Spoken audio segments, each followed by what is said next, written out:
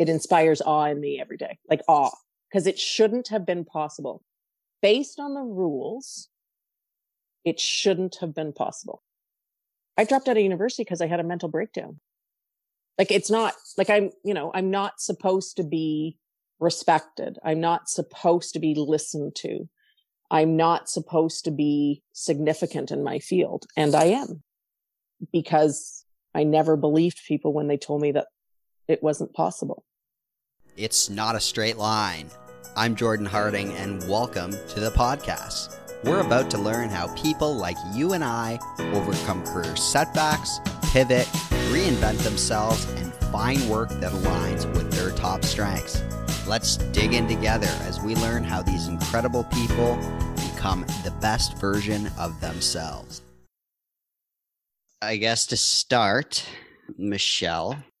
Yes. Thank you. Thank you so much for being on It's Not a Straight Line. My pleasure. It was a pleasure to be connected through Brad Furtney, who we both have tremendous admiration for. He's made a huge difference in my career over the years, and I know you guys have made a difference in each other's careers over the years. That gentleman was born to lead. So yeah, he's one of my favorite people for sure.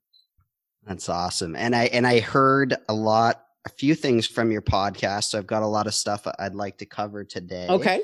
But as a way of introduction, Michelle leads MF Consulting, and there seems to be 4 buckets. So the services are leadership transformation, strategic facilitation, sales growth, organizational alignment. You believe that one individual can be a catalyst for monumental change, and that with the right attitude, anything's possible. Your bio also says you were the first ever female to be hired on the factory floor of IKO Industries, which I read is roofing and building materials. Yes. It's a shingles factory in Brampton, Ontario. And boy, were they scared when I walked in. And you also went on to help build or be a main player in building a mid-sized travel firm that became an organization recognized as one of the 50 best employers in Canada. I read that you had a memorable moment coaching Canada's 2010 Olympic team with how to have a gold medal life. That was definitely a gold medal moment for me, being able to coach Canada's Canadian Olympic athletes for the 2010 games. So it was amazing. Such a privilege. And Michelle is a certified professional coactive coach and a certified administrator of the Leadership Circle profile. That is Michelle, and we're going to learn a lot about her today. And I guess my first question, I think it's Georgie. Michelle just got a new Bernedoodle. So how is that going? Well, let's say that you might hear her for sure. I am trying to be a better dog owner. It's my first ever dog. So we're doing okay. We're on week 3. And right before we started this recording, she left me a little present on the living room carpet. So that's how dog ownership goes at the beginning. Nothing like getting the smell and the scent ready for a call like this. Right? Exactly. She was just, I'm here and I want you to know I'm here. So Michelle, within one call of us meeting, there were a lot of emotions and things struck with me, and you seemed to connect almost immediately. And I've read that some people, where you see yourself as a bit of a mirror. So that's something I would like to get into. But for starters, what were you like as someone growing up when you thought about careers and where you might want to go? When I was little, and I would say probably around grade 4, I had this wonderful teacher named Mr. Parker. And in Mr. Parker's class, we talked a lot about Canadian politics. And the dream was definitely born there. I had a very long plan that I was going to go to school, become a lawyer, and then get into politics. And my mom and I had this dream that I was going to become the first female prime minister of Canada. And then I started really watching politicians and listening to politicians. And I realized that given my personality, that was never going to work, because I was too much of a straight talker, and I like to answer questions as they were asked, and I like to call them as I see them. So that politics just wasn't a profession that was going to make me happy. And then in university, I kind of lost my way, if I'm honest. I did study political science, but I knew I didn't want to go into politics. And then I started to think twice about law school. Going to university was difficult for me. And Jordan, we talked a little bit. I certainly have some history of mental health struggles in my family, like a long family history of that. And it had showed up in my teenage years, but it got very serious during my university education. So that really sort of caused me to hit the pause button. I left university. And then I went on this circuitous journey of what I wanted to do. I had no idea. It was just, I knew I needed to work. I was always had an incredibly healthy work ethic, earning money. My stepfather, to pay for university, I didn't have parents who paid for university. He made me this thermometer on plywood and he hung it on the back of my bedroom door. And every time I got a paycheck from all of the factory jobs that I had, and one summer I had 3 jobs, he would make me scribble it in with red marker as I deposited the check, because I remember I needed, at the time, this will tell everybody how old I am, I needed $8,000 so that I could last the year at university. So it was about money to me. It wasn't so much about passion. I found my passion for leadership much later in my career, after I'd done a little bit of this and a little bit of that. I was always good at what I did, but I connected to what I was meant to do in my life probably later in my 30s. And do you remember, did any of those original jobs on the factory floors, I read, I think IKO is in Toronto. Were all those roles in Toronto? And what are the learnings or the things you think back to from those times? With the luxury of hindsight, what I will tell you is that my personality was very clear very early on. So through school, as high as grade 7 and 8, on grade 7 and 8, I was on the Students' Council. Grade 9, I was the youngest leader of one of our main activities. Grade 9 students got to participate in the Students' Council, but they didn't get to lead events. And as a grade 9 student, I got to lead an event. So I was always doing something that I wasn't supposed to do. Always. That followed me my whole life. I considered it a bad trait for a long time because, you know, obviously when you're bending rules and you're coming up against how people like to do things, they don't often say, "Yay, here comes Michelle." They roll their eyes and they go, "Oh man, like what's she going to do now?" So I had this streak in me very, very early. And through all of the things, whether it was Students' Council and being a leader in grade 9, or whether it was going in and getting this job at IKO. So at the time, IKO was in Brampton. They used to have this Ontario manpower for students in the summer. And you would go in and young men and women would look for jobs. And if you were a girl, you got a secretarial job, and those jobs paid $7 an hour. And if you were a boy, there was a whole board for all the factory jobs, and those jobs paid $12 to $15 an hour. And I'd grown up in Ontario housing, so I knew sort of the power of money, and more importantly, what it meant if you didn't have money. And I was like, well, I need the $15 an hour. And so they posted for this job, and my name is spelt with 1 L. So it's Michele. So a lot of people read that name and they think it's Michael. So when I called for an interview, they said, "Yes, please come in." And then in walked this girl. And the man said to me, "Well, we don't hire women. This is a factory floor job. We don't hire women." And I looked at this man who I'd never met, who was much older than me. And I said, "Well, that's actually against the law. So if you," and I was terrified. I didn't, you know, I knew I had to stand up for myself. I was terrified and I wasn't going to give into the fear. And I just said, "You have to give me a shot. And if you don't like me after a couple of days, that's fine. If I can't do the work, but you got to give me a shot." And he said, "Fine." And he walked me onto the factory floor, and all of the men walked off. So there I was, 15 years old. And the men were like, "No, this isn't safe. We don't want her here. There's no place for her here. We like, not only is she a woman, but she's a young girl. We don't want her here." And they didn't even have facilities for me. So the lunchroom was in the male's washroom. So I had to go to the executive offices and sit with the secretaries to eat my lunch. So the men got threatened to get fired and said, "You have to let her work." And then they decided that what they were going to do to get me to quit was to give me all the terrible jobs. So as the shingles, these hot, like the smell is heinous. The shingles are going through this enormous factory floor. And when they're cooling, they're running along this conveyor belt, and I'm bad with measurements, Jordan, but it's like 50 feet up. And so if they got stuck, somebody had to go up and free them. So guess who they sent up? Me, thinking, well, she wouldn't be able to climb and she's not going to be able to do that. So off I went and I just did it. And so the more they threw at me, the more I just became determined that I was going to make it work. And that concept was really about, you can feel the fear, but don't make your choice based on fear. Feel that fear and then decide what it is that you want and go in that direction. So I learned at a very young age to become friends with being afraid. Why do you think you came across that? I mean, I don't know how vulnerable you want to get with it, Michelle, but you did speak with me a little bit about, well, you mentioned mental health, which I've dealt with as well. And then it sounds like you grew up and your family didn't have the most money growing up. And I believe you said in a podcast, there were some nights you went to bed and you didn't know where the next meal was coming from.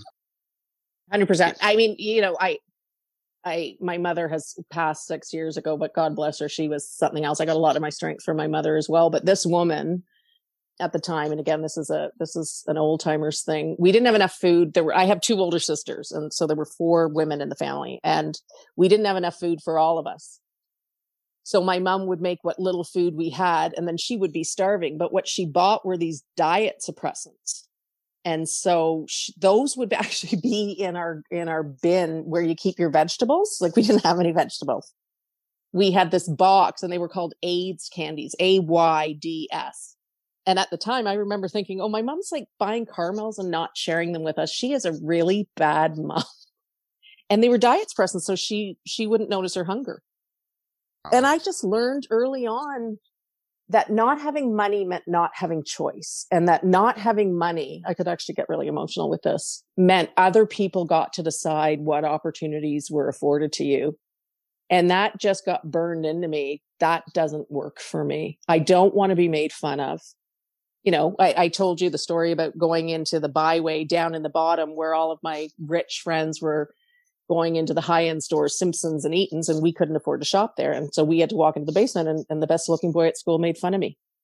And then everybody the next day at school knew, like, Michelle shopped at the byway. And that's devastating when you're 13 and 14 years old. And I just thought, I don't ever want to be in that position again. So I'm going to have to work hard and make opportunities for myself so that no one ever gets to decide what's possible for me. And that has been a key driver in my entire life. There was something else you said, and I'm not sure if it was on our call, but something I read. You said we're trained and socialized at a young age about things that aren't important. Can you speak with me a little bit about that? I think in your profession now, you probably come across a lot of people that are still dealing with the things they've been trained and socialized with, even as adults and seniors in their roles. But it sounds and very like successful people, Jordan, right? Like people who you would never think are still dealing with that kind of stuff, like CEOs and multi-millionaires are still dealing with that kind of stuff. What we were socialized with when we were kids. And what I think is important and what I think is sad, and I certainly would like to find a way to solve this.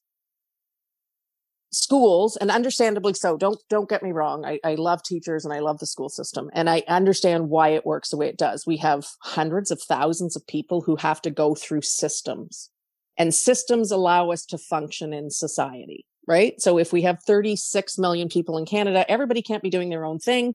We have to have some system to make life easier. But sometimes those systems get away from us, and they become the most important thing. And the people going through the system get lost. I think a lot of people would agree with that. And systems don't allow for people to identify what's important to me, what matters to me. We're taught very young to adapt and to follow the rules. But one of the critical things to career happiness, and dare I say life happiness, is actually honoring what's important to the individual.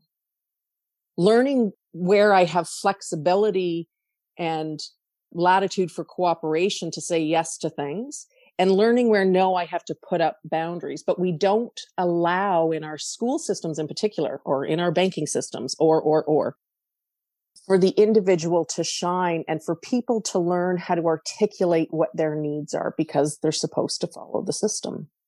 And so we have a lot of people who think they're supposed to be a certain way. They know they're not.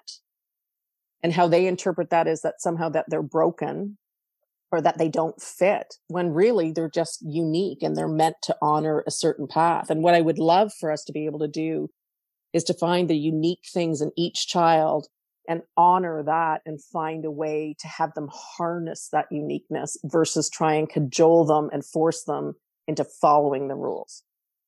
I know a lot of people probably listening to this are probably going, oh my God, that's too much pressure. But in terms of life satisfaction and this thing that we're all really, really fascinated with right now, which is purpose. Everybody, people come to me and they want to find their purpose. And the truth of the matter is, Jordan, they had their purpose, but they were told to squelch it. Like, we all know what our purpose is. But when day after day after day, you're told not to honor that, not to pay attention to that, and just listen when the teacher says, well, you forget that you know what your purpose is.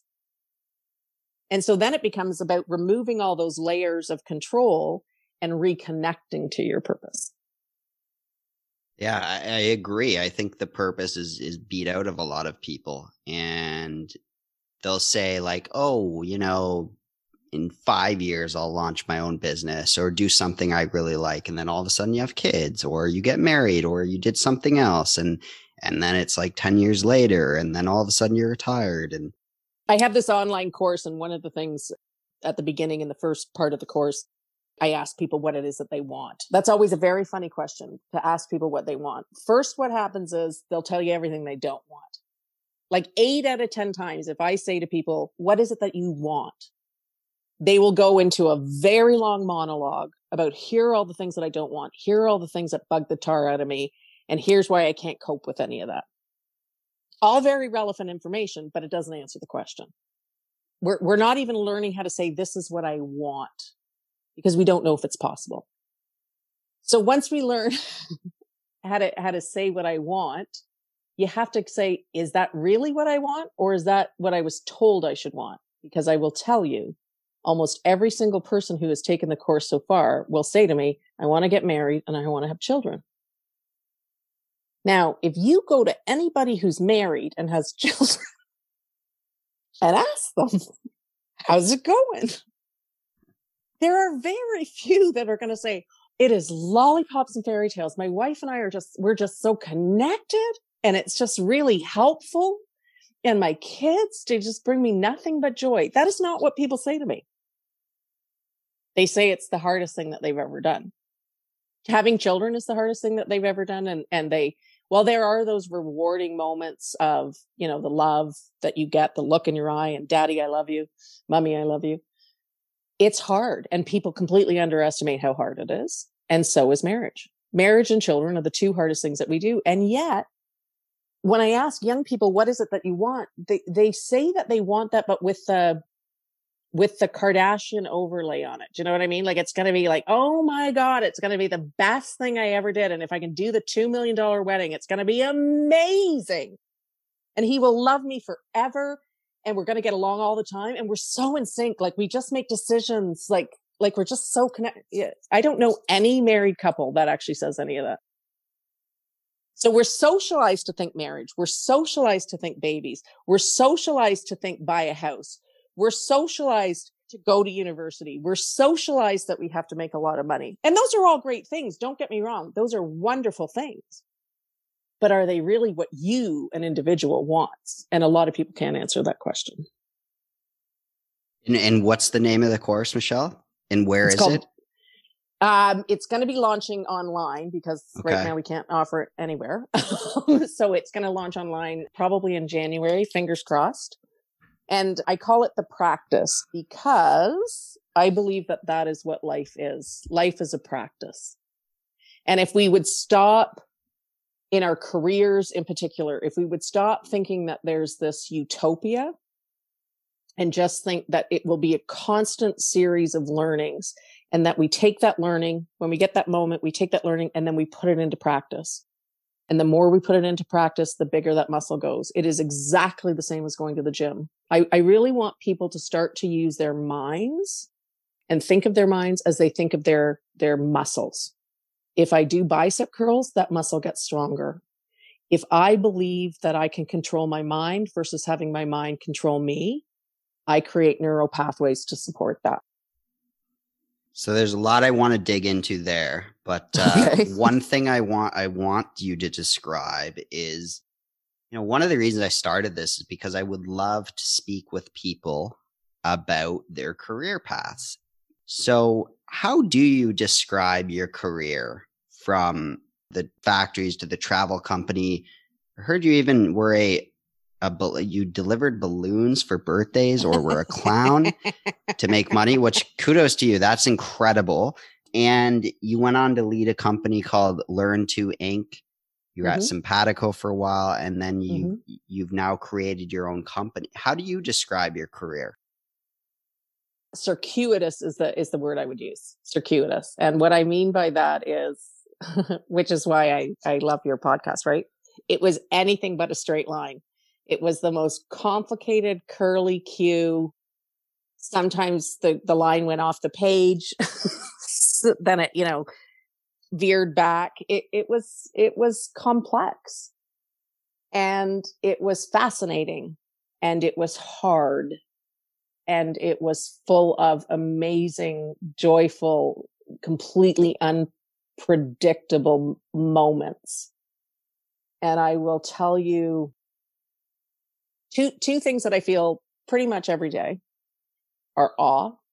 I feel a lot of awe for where I am in my life as a 55-year-old, woman who came from this difficult upbringing. Amazing mother, amazing sisters, but it was for sure a difficult upbringing. That I have what I have, and that I do what I do, and that I find the joy every day in what I do it inspires awe in me every day, like awe, because it shouldn't have been possible. Based on the rules, it shouldn't have been possible. I dropped out of university because I had a mental breakdown. Like, it's not like I'm not supposed to be respected. I'm not supposed to be listened to. I'm not supposed to be significant in my field. And I am, because I never believed people when they told me that it wasn't possible. So I do have awe every day. And then the other thing I have every day is pride, because I am proud of how hard I worked. I'm proud of the holes I've crawled out of. I'm proud of the times I dusted myself off and tried again. Look, Jordan, I was a terrible boss at some points in my life. Like, I've been an amazing boss. I still have people call me and thank me and say that I made such an incredible difference in their lives. I have all of those wonderful things. And I know that if anybody who worked with me in my early years is listening to this, they're going, she was horrid. She was inconsistent and bitchy and difficult, and you never knew who you were going to get one day to the next. I had those experiences too. I often say to my clients, look, any mistake you think you've made, I guarantee you I've also made it. And it gave me a lot of wisdom. So most days I have pride and awe. And I wish that someone had told me earlier to participate in my life, but also to be a watcher of my life. I wish somebody had told me to be in the audience watching my life, so that I would have had an easier time putting the pieces together and been able to see patterns. Because I will tell you, the patterns were evident from such an early age. And it, as I look back on it, it all makes perfect sense. And I just wish I'd learned to listen to myself and watch myself more, instead of I spent an inordinate amount of time feeling that I wasn't good enough and smart enough and capable enough and strong enough. And I encounter people every day who feel the same. Very, very, very successful people who come to me every day, and that the fight inside is just difficult, but it's also something that I'm very familiar with.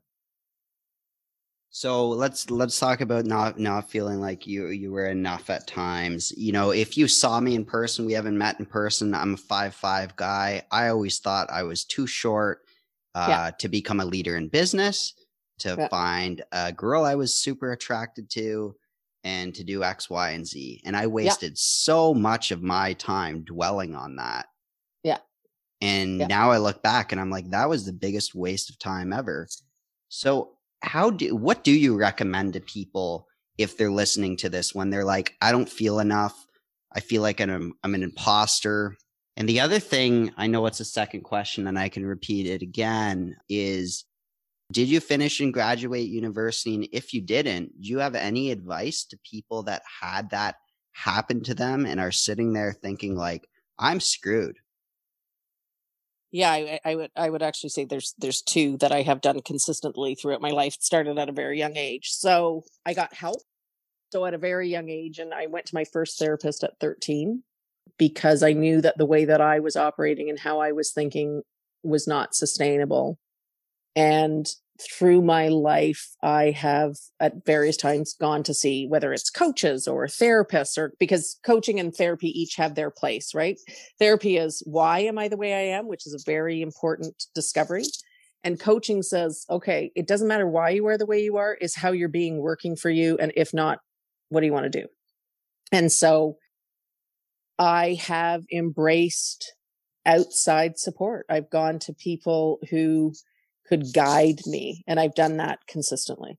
And I think we all need that. You know, when I use this all the time in my practice, you know, the top athletes in the world, like Tiger Woods is not Tiger Woods because he did it on his own. He had coaches who were working with him on nutrition coaches. He had swing coaches. He had cardio coaches. He had, right? Like Brene Brown is the superhero when it comes to vulnerability. And if we can all embrace our vulnerability and stop thinking that success has to be, I know everything and I have all the answers, that is a huge help. So if you're struggling, seek help. And there's, you know, whether it's church groups or whether it's actual psychotherapists or whether it's really good friends who have more knowledge than you do or mentors at work, there are lots of ways to get help and support. And the second thing I will say to you, which I did do a podcast on this, I think we need to go back to spirituality. I think it's been lost. I'm not talking about religion. I think religion has been damaging to spirituality. But I think when we can embrace the fact that everything is bigger than us, that we are but a speck, and that there is something divine in the world. I say all the time, and I'm very thankful to my mother. She gave me the gift of spirituality. If I hadn't had my spirituality, if I hadn't had that guidance, there are times I wouldn't have made it. There were times where I was on my knees and I was like, okay, God, over to you. Now call it God, call it the universe, call it karma, call it Buddha, call it whatever you want to call it. But know that there's something bigger than you, and that you as a human being have the ability to tap into that intergenerational, intergalactic, if you will, wisdom. And when you practice it, it's shocking. So get help, know you're but a speck. Those two simple things and everybody will be perfect. How do you describe your business now? Because I've heard you say, you know, I didn't want to be called a life coach. And you also made the comment, you know, executive coach was too narrow. Did it take you a while for people to really clue in, or did you just not care what people thought? Like, do you, well, and I did that's, care. I did care when I launched my own business. I did care because life coach, you know, you can turn on a lot of different sitcoms and there's a lot of jokes about life coaches. And I didn't want people to think I was a life coach. I get called a life coach all the time. And so I struggled probably for about 2 months about what I was going to call myself. And I landed on leadership coach. And leadership came from my concept of leadership. And I strongly, strongly, strongly believe that before we engage in any type of organizational or community leadership, we need to engage in self-leadership. We need to change the definition of what leadership means. It is not about having the answers. It's not about command and control. It's not about amassing power. It's about creating a vision for what you want and then consciously choosing actions that will be congruent with that vision. And you got to start with yourself as an individual because, I mean, look, people that don't start with self, that's why I have such a successful business. So, I make a lot of money because a lot of people didn't start with self-leadership. So they're successful. They're making millions of dollars. They've got the big titles. They've got everything, and they are desperately not happy because they didn't go inward first. What are my values? What is important to me? And only you, the individual, can answer that. We can see right now, and I mean, politics is the obvious place to go. So I'm sorry that I'm being obvious and taking the easy route. But people who want to stay in power will do anything to stay in power. And those are the people where you can tell that they haven't said, what line will I not cross? What values do I need to honor while I'm staying in power? And when you know and identify what those values are, only as an individual, you can then say to yourself, okay, it's my sole responsibility to protect those values and honor those values. And when I do that, I teach others to do that. And that will lead to satisfaction, peace, joy in your life. And also you then attract like-minded people and like-minded organizations. And you have to be in alignment. If you're going to go and get a job and you're going to work for, there was a time where I used to work 70 hours a week. And you're going to do that and you're not in alignment with the organizational values, the drudgery of that, the pain of that, the mental stress of that is enormous. Do I stand for the same things that my organization stands for? And a lot of people these days would answer no. So I talked to you about this, Jordan, before, but I've done 2, what I call cliff dives in my life. And that's where I had, big jobs, big titles, was fairly respected in my field, driving fancy cars, all that kind of, all that stuff. And I quit. And the number one rule when you have a job is you never quit until you have another job.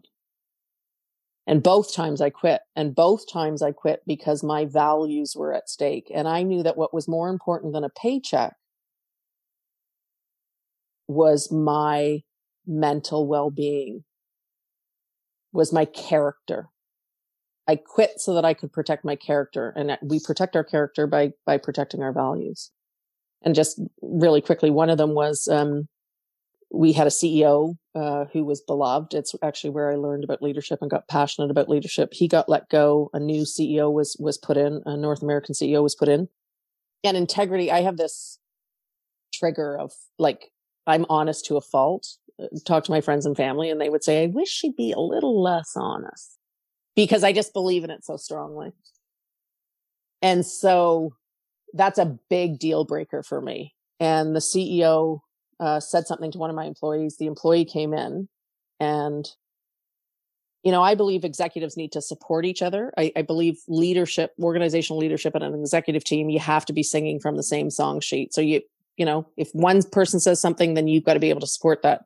And as my employee was sitting there and talking to me about it, I couldn't say, yes, that's true. And I knew in that moment that I had to go. And I talked to her about it. She left, called the CEO and said, I resign. You blatantly lied and I couldn't support you. And so I know my job here is done. And I was making at the time, it was a lot of money. Again, right? The girl who had a mental nervous breakdown, dropped out of university. No, I didn't finish my degree. I was making really good dough. I drove one of the first 6 Series BMWs that came to Toronto. Me, a woman, B, a university dropout. And there was there were 6 in Toronto and I had one of them. And I quit my job that was allowing me to pay for them because I didn't want to lie to my team.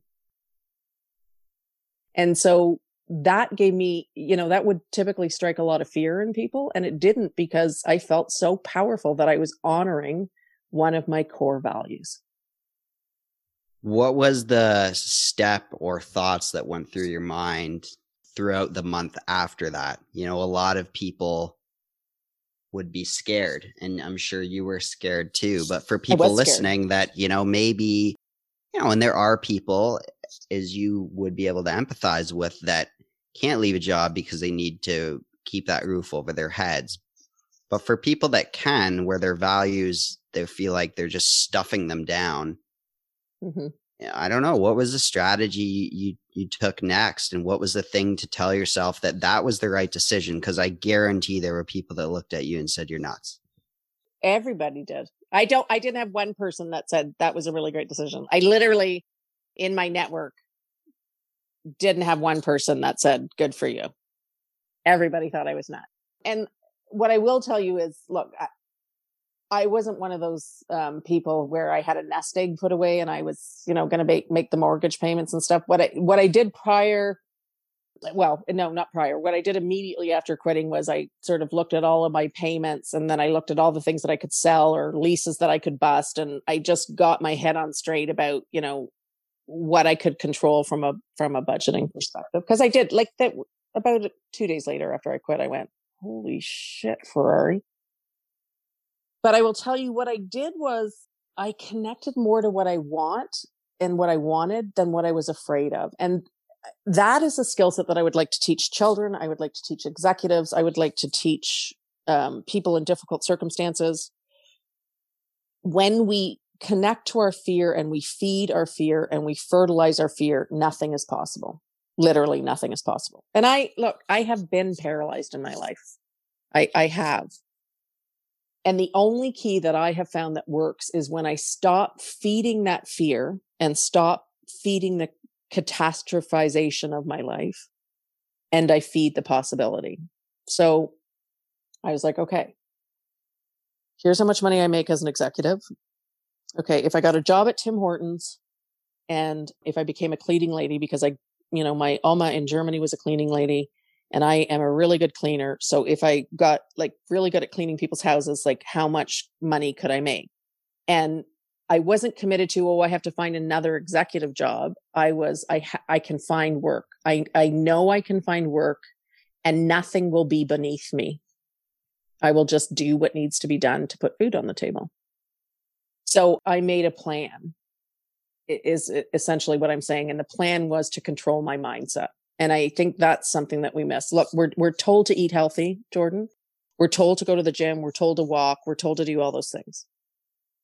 And we are not taught that the thoughts that come into our head are automatic thoughts, and that we can question those thoughts and that we can replace those thoughts. And that is the one universal skill set that I think everybody needs to know and everybody needs to practice. Because when you don't feel like your mind is your enemy and you learn that you can take control back, you open up a world of possibilities. And that's what I think, that's the basis of self-leadership. Controlling your mind, controlling your thoughts, controlling your vision, controlling, defining your desires.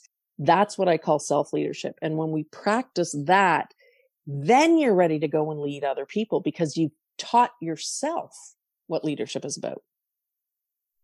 When did you know in your career what your calling was? And when you were, you said you could look back on your life and there were points to it where you were like, that's what I should be doing.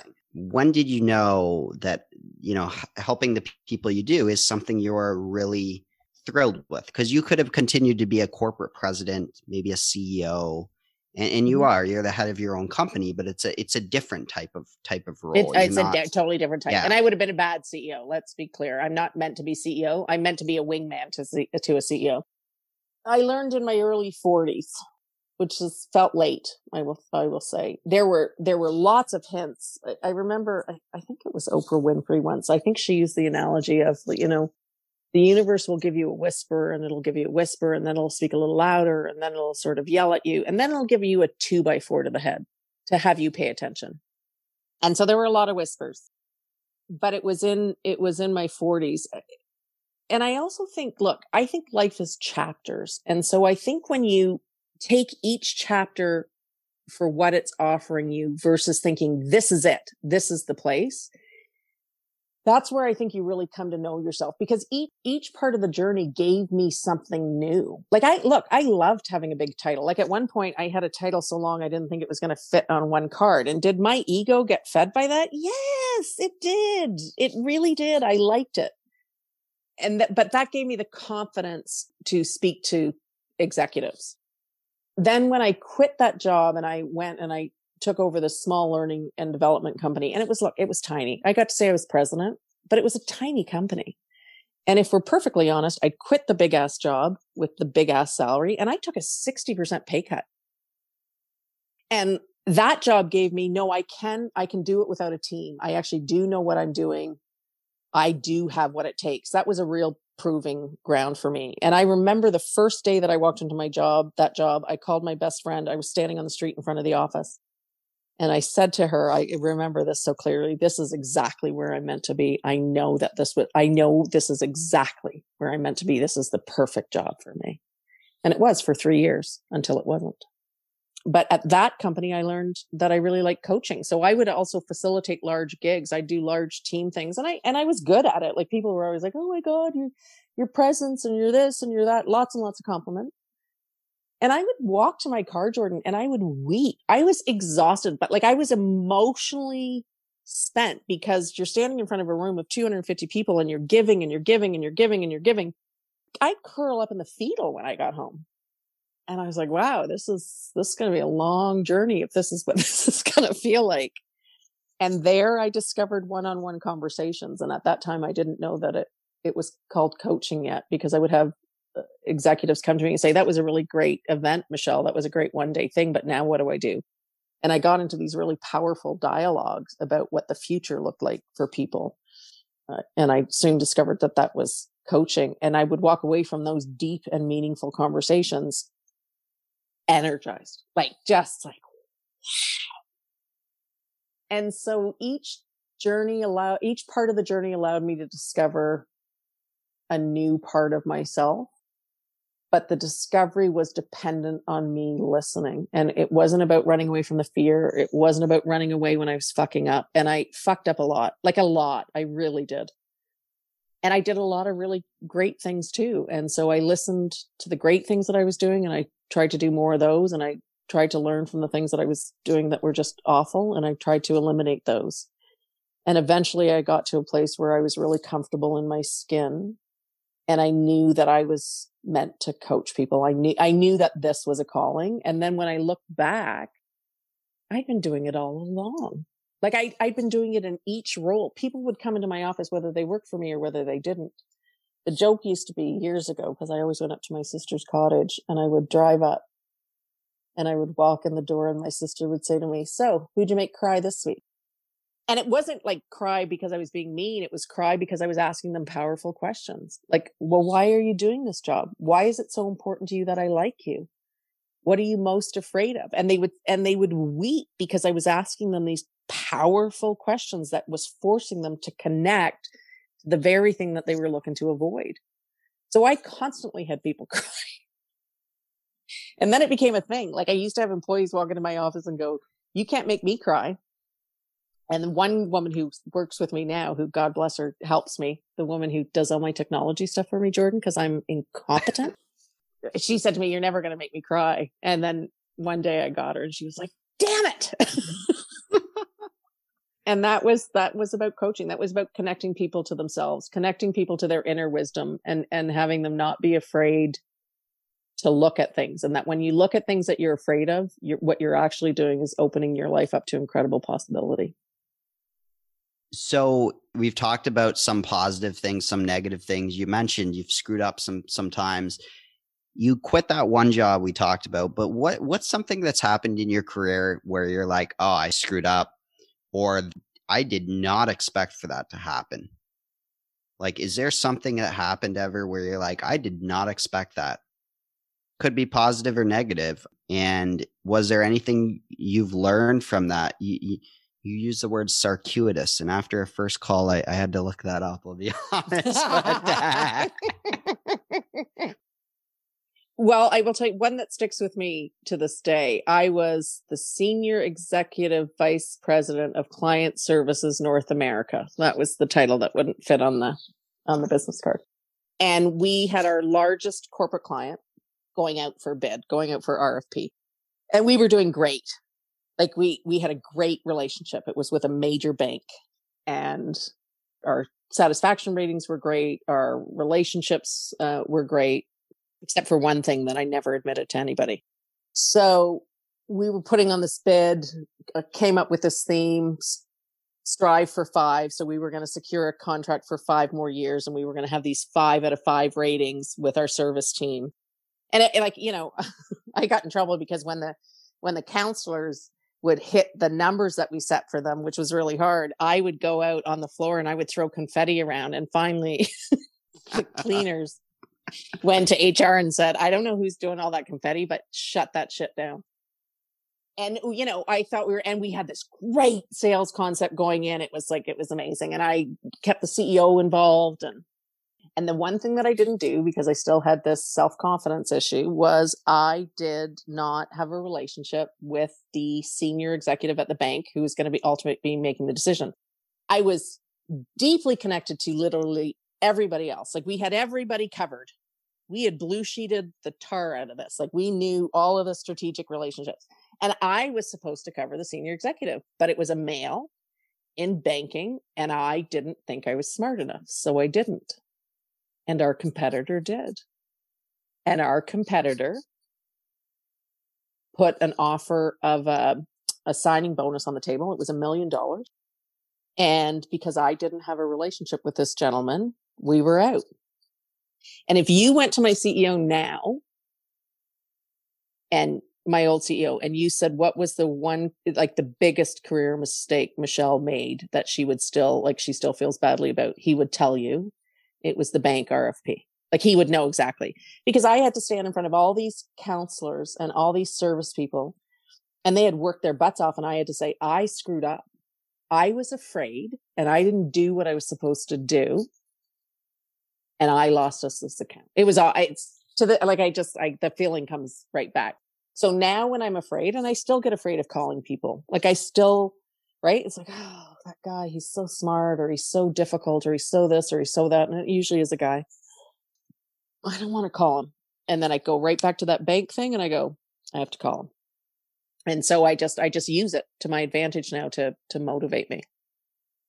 So when you call these people that you feel like are quote unquote smart, and the call might not go well, do you find after you make the call it's all good and it's fine and you're able to keep up, or do you find it's super awkward at times? Both. Yeah. Like both, but I'll tell you, look, I had one last week where I was talking to a customer, long time customer. I'm very grateful to them.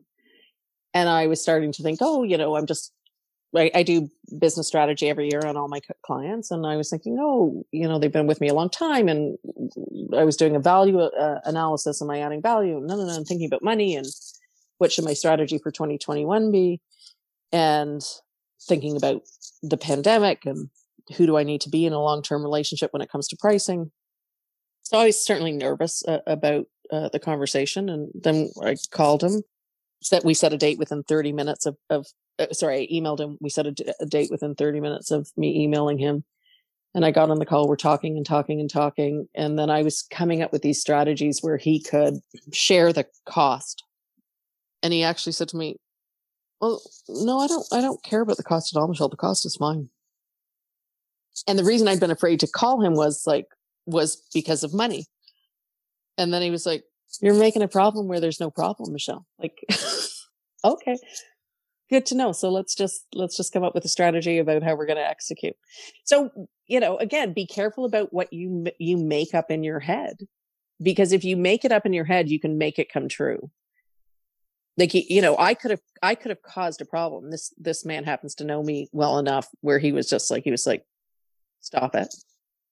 But I would tell everybody out there, spend time at the beginning of every day and at the end of every day getting really clear on what it is that you want to create in your life or in your career. And then choose your actions based on that. Don't choose your action based on what you're feeling in the moment. So, where do you want to be clear about your business going forward? And, what's the change that you hope to continue to make? I think it becomes about reach for me, Jordan. I love the one-on-one. I love the people that I talk to. So often at the end of a day, I run up my stairs and I clap because I had a conversation that was incredibly meaningful for obviously my client, but it's meaningful for me too. But the truth is it's not scalable. The work that I do is can be mentally fatiguing. It can encroach on my energetic boundaries, if you will. So if I want to reach more people, I have to have a new model. And so that's part of, an online course, for instance. It's part of who do I need to be and what do I need to be open to in terms of expanding where it's not reliant on that person to person contact. And I don't have all those answers right now, but I know that I'm sitting in that possibility. And I know that that is part of what 2021 is going to bring. That my business model is going to shift because I'm very connected to the fact that a lot of people need support. If people want to find the course or reach out to you, Yep. where can people find you if they're interested in your services? I do a lot on Instagram, so I'm fairly consistent on Instagram, or we are fairly consistent on Instagram, I have to say, because I have my beautiful Melissa Mora who supports me in that. On my website, so michelleferrari.org, I do blog. I do like to write. I have to find more time to do that. I get really excited about certain themes. We're on Facebook a little bit, and then stay tuned for January 2021, and we're going to be launching the practice online, and it's the beginning, right? It's a sort of a chapter 1 of learning to control your own narrative. Okay, cool. I've got 3 questions I want to close it out with. You spoke about a mirror and being a mirror to people, and I listened to the podcast and we had a discussion, and you've been through things in life that have, made you who you are today. And you say you tell clients a lot of times what they don't want to hear. How did you get that toughness to do that? Or does that ever scare the heck out of you? Yeah, people think I enjoy it way more than I do because it's not a pleasant thing. I will say that's a calling. Like, I know that I'm in the world to tell people things that they need to hear, not to tell people things that make them comfortable. That's a calling. And does it hurt me sometimes? Because I'm the person then that, all my clients will say to you, I love her and I hate her. I feel those moments when they hate me, and that's painful. But how I feel about it isn't more important than you stepping into your full potential. So I will always go to that. And where I got it from, I have to tell you, I hope this isn't too long. God bless my mother. My mom she's been gone for 6 years, and she got cancer 2 years before that. And I had the honor of going through that journey with her. It was one of the most profound experiences of my life. So every day I had to drive from Toronto to her home in Clarington, Ontario. I picked her up. Then we drove back to Oshawa to the cancer center. We did her treatment. I drove her back to Clarington. So I had a lot of car time with my mom. And I was asking her questions because we knew that it was terminal and we knew we probably didn't have a long time. And she would tell me stories about her life. And I will tell you, when my mother retired, she made $26,000 a year. Jordan, I'm going to get really emotional. Sorry. She was an incredible woman. She raised 3 children on her own. She was a German immigrant. She came over to Canada by herself. All her family was in Germany. She's a really strong woman. And she was a secretary at the Department of Agriculture. She worked for all these veterinarians, very learned men. And she was this little German immigrant as the secretary.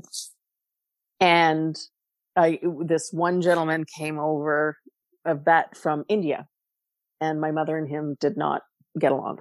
And because my mother was very revered in her office, so all the other vets listened to her, which was unusual.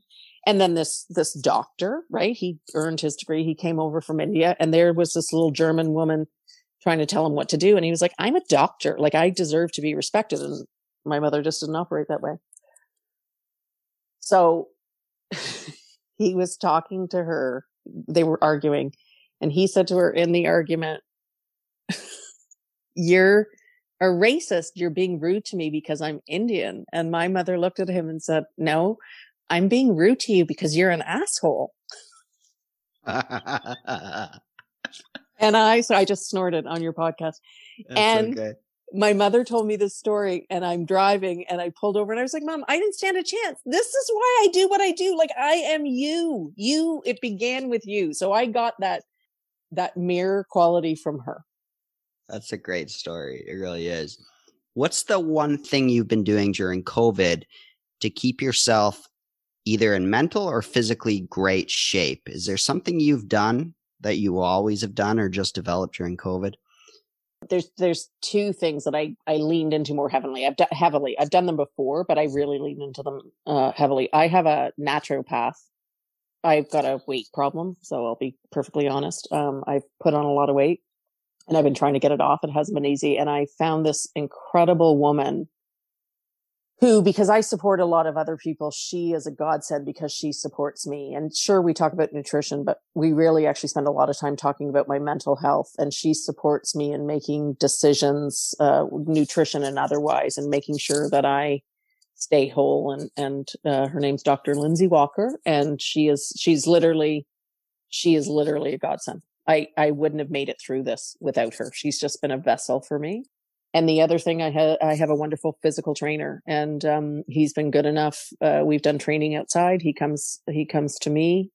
He's a wonderful young man. He's a 26-year-old man who has the spirit of an 80-year-old, just really wise. And he works with me where I am and makes me feel safe enough to, even though I'm overweight and out of shape, he just makes me feel safe enough to try. And so, again, I gone to what I always know, which is get a network. I can't do it by myself. I need support people. So that's been my strategy. Okay. Yeah. Last question. I think you said once on your podcast, like you would have either been a comedian or a lounge singer. A lounge singer. Said you might burst into song. What's the song you burst into most in the last, I don't know, 3 months? Vandy, Barry Manilow. Barry Manilow. I remember all my life. Oh, you have a very good voice. Wow. Raining down as cold as ice. I actually did it on the porch. So a couple times. Were you ever a singer? Well, I sang all through high school. Cool. Listen, that is the path I didn't follow. And if they let old people on American Idol, I would go, because I was born, like, I'm mad at Celine Dion. Like, God bless her, she's fine. But I'm just telling you, if Renee had met me, I would have had a whole different career. That's all I'm saying. That's amazing. Well, Michelle, thanks so much for doing this. Really appreciate it. No, my pleasure. There you have it. Thanks for checking out It's Not a Straight Line. If you enjoyed this episode, please subscribe on Apple Podcasts, follow on Spotify, and if you can, leave me a review, provide me some feedback, and I wish you all the best as you find your way in your career in life.